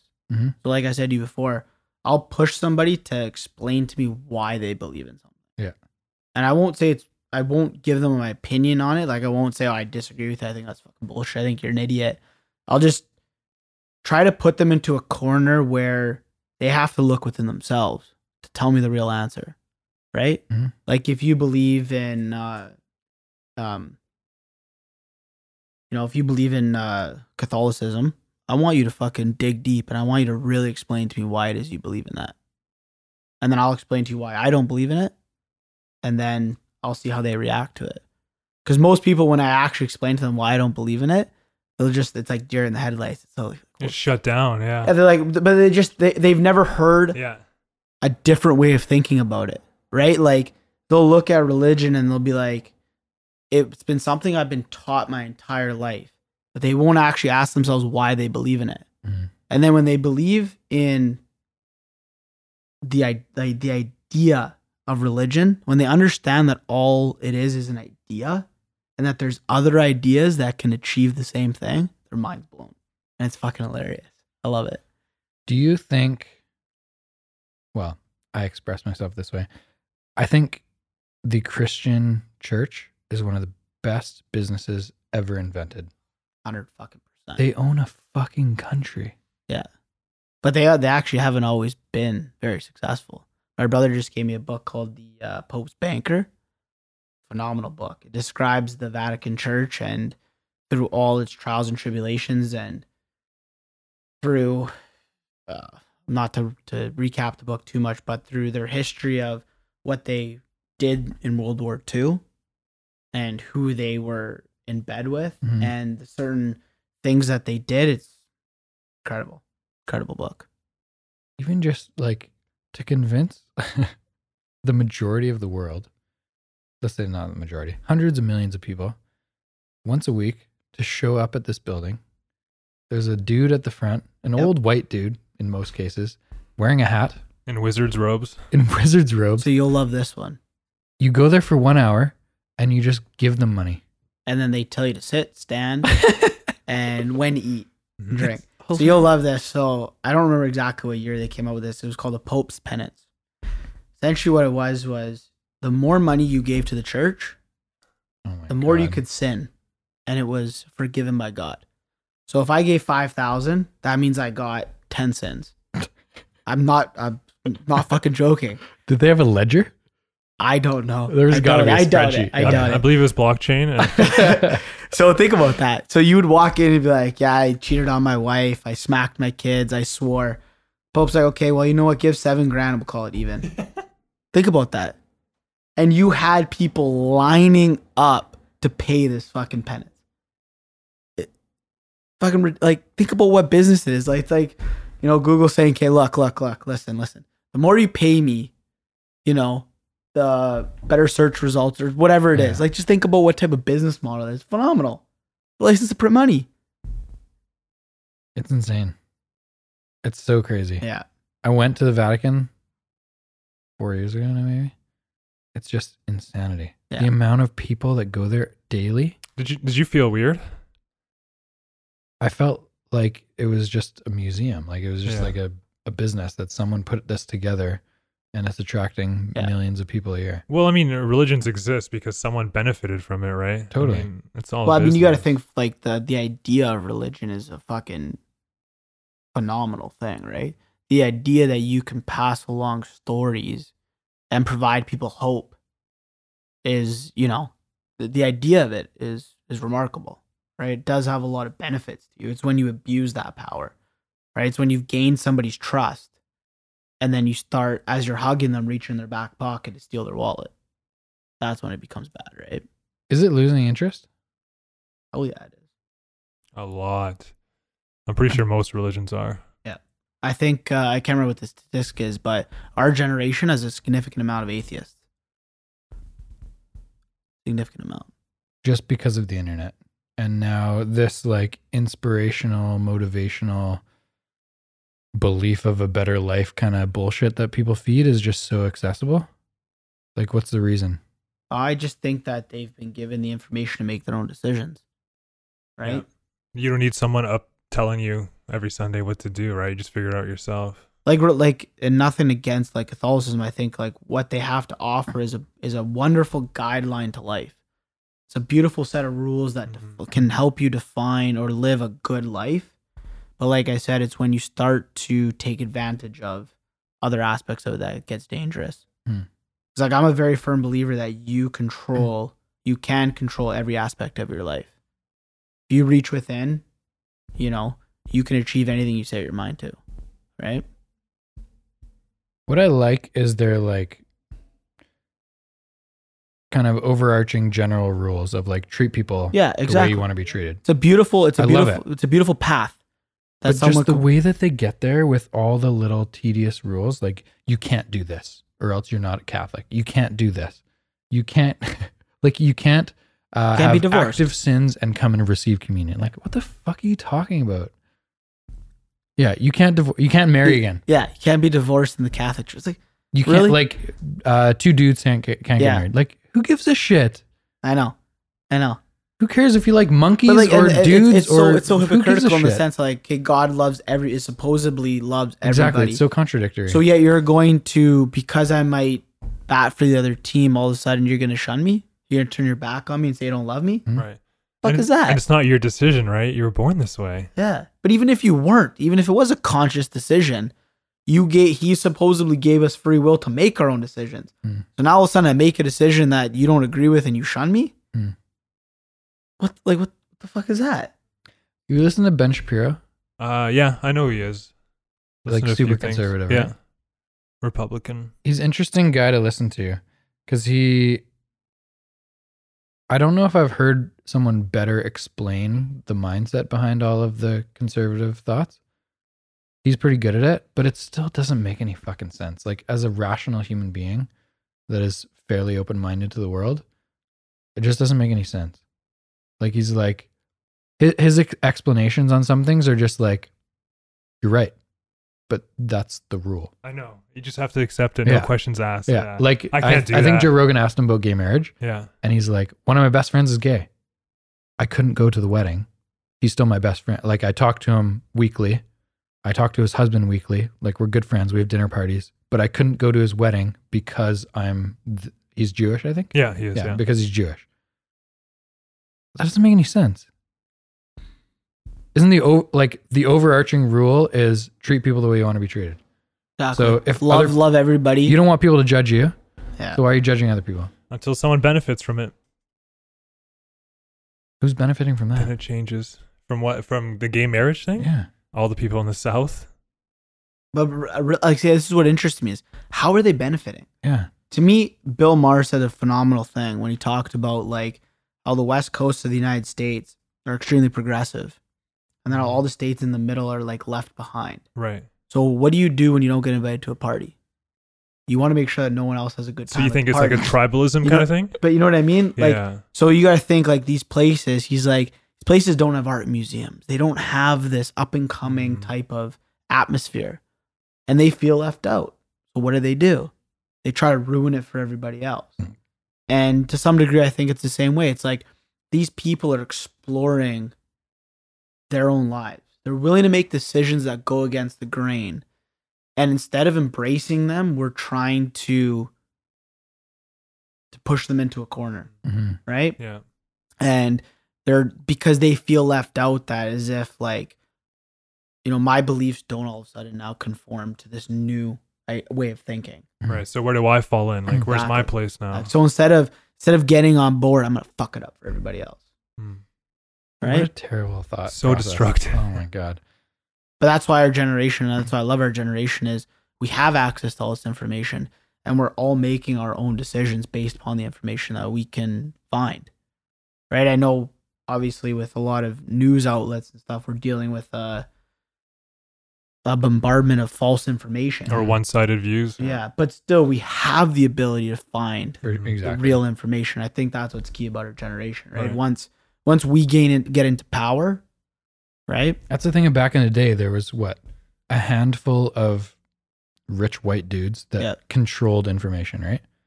Controlled what goes on NBC. There'll be like 4 channels on TV. Exactly. Yeah. Like, can I ask you a question? Like, when you're in the later part of the years of your life after you've had a successful career, do you think you'll have the feeling of needing to give back? I already do. No, I'm saying like in terms of like trying to change politics or trying to change the way that certain things are run. Good question. I've never really thought that far ahead. Okay. I don't know. My gut feeling is yes. And I think it's more just with my voice and opinion through something like this, like a podcast platform. Am I going to be a lobbyist? Am I going to be someone who runs for office? Yeah. I don't think so. Because I kind of grapple with the question of like, do you just let it happen? Like, do you not want to be a part of it? Because do you feel it's gone too far and just now you just fuck it? I don't want to be a part of it. Or do you try to? Yeah. I think for me, I just want to know more information. Yeah. Which is a really cool thing about the podcast is just like hearing your perspective on religion, hearing Carl's, you just get to talk to different people about different things. You gain a whole new understanding of how, because it's about the backgrounds. Like, you came from a completely different background than I did, right? Like, my parents divorced and my mom would tell me that she can't go to church. I'm like, what the fuck are you talking about? You've grown up your entire life going to church, and now you tell me that you can't go to church? I'm like, I couldn't even fathom the idea. Like, I was like, I don't understand. That makes no sense to me whatsoever. Yeah. Right? And then, that's what started to lead me on this journey of like, okay, well, let me start to question a lot of the other things I've been, believed in my entire life. Right? So. It's funny you bring that up because when I told my parents about my divorce, the first thing my dad says is, you might be up for an annulment. Do you know what that means? Yes, you know what that means? I do. It basically like wipes away the marriage like it never happened. Mm-hmm. I'm like, why would I give a shit about that? Like, it's not going to wipe it out of my memory. Yeah. Was he It's getting not a like an driver's license now? Like, erase the rest of my life. you've been annulled. He's like, yeah, but then you get married in church again. I was like, I'm never fucking doing that. Yeah, again. But see, like, I don't look at that as a negative. I look at that as a phenomenal lesson in your life. Like, you're not that you made a mistake, but you're gonna have so much more information going to the next relationship 100%. that hopefully it's gonna be 10 times better than what you had before. 100%. Right? You're gonna now know. You're gonna look back and be like, "Fuck, that was the best thing that ever happened in my life." I already say that. You know what I mean? You're gonna be like, "Man, I couldn't even imagine being in that type of relationship now." Right? And that's why I'm such a firm believer of you need to grow in like as your own individual before you can ever get in a relationship. Like you need to know who you are in and out, like the back of your fucking hand. And so many people are afraid to have conversations with themselves about events or ideas that will help them grow. Like I'll ask people like, you know, how do you feel about this or that? Oh, I don't know. They're afraid to even answer a fucking question that will just push the boundaries of their thinking in the lightest way possible. Right? I love it. That's basically why I started the podcast. Is I just want to be more conversational. I want to find out more things. I want to go into deeper conversations with people. Yeah, you're gonna learn so much more about yourself, and you're gonna question so many more ideas that you had, and your way of thinking is gonna change dramatically, right? You're gonna pick up all these little tidbits from everybody, and it's gonna shape your future. Hopefully, our audience can pick up some tidbits too. Okay, let's get out of here. Carl, I love you. Gio, that was a blast, man. Thank you for really having fun. me. I appreciate it. That was a lot of fun. You're a fucking interesting guy. Thank you. Yes. I really like you. I like to say I live by my own rules. That's what I like. Yeah. Yo, Carl.